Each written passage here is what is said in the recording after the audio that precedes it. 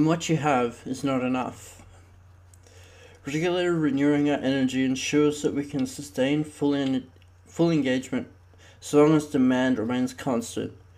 But what happens when increased demand overwhelms our capacity and even a full tank is not enough? The answer is paradoxical and precisely the opposite of what you've probably been told most of your life. To build capacity, we must systematically expose ourselves to more stress, followed by adequate recovery. Challenging a muscle past its current limits prompts a phenomenon known as supercompensation. Faced with a demand that exceeds the muscle's current capacity, the body responds by building more muscle in anticipation of the next stimulus. And the same is true, we have found, of muscles at all levels, emotional, mental, and spiritual. The catch is that we instinctively insist on pushing beyond our current comfort zones.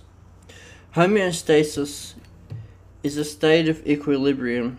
Discomfort serves as an early warning. Homeostasis is a state of equilibrium, the biological maintenance of the status quo.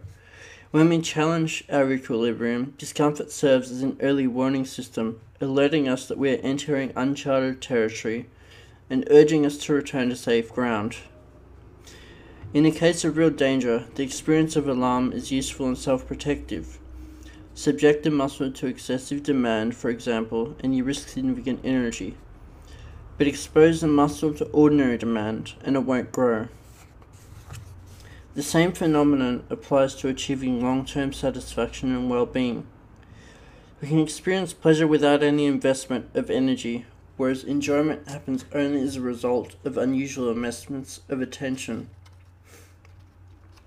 The best moments in our lives usually occur when a person's body or mind is stretched to its limits in a voluntary effort to accomplish something difficult and worthwhile. Most of us have experienced this.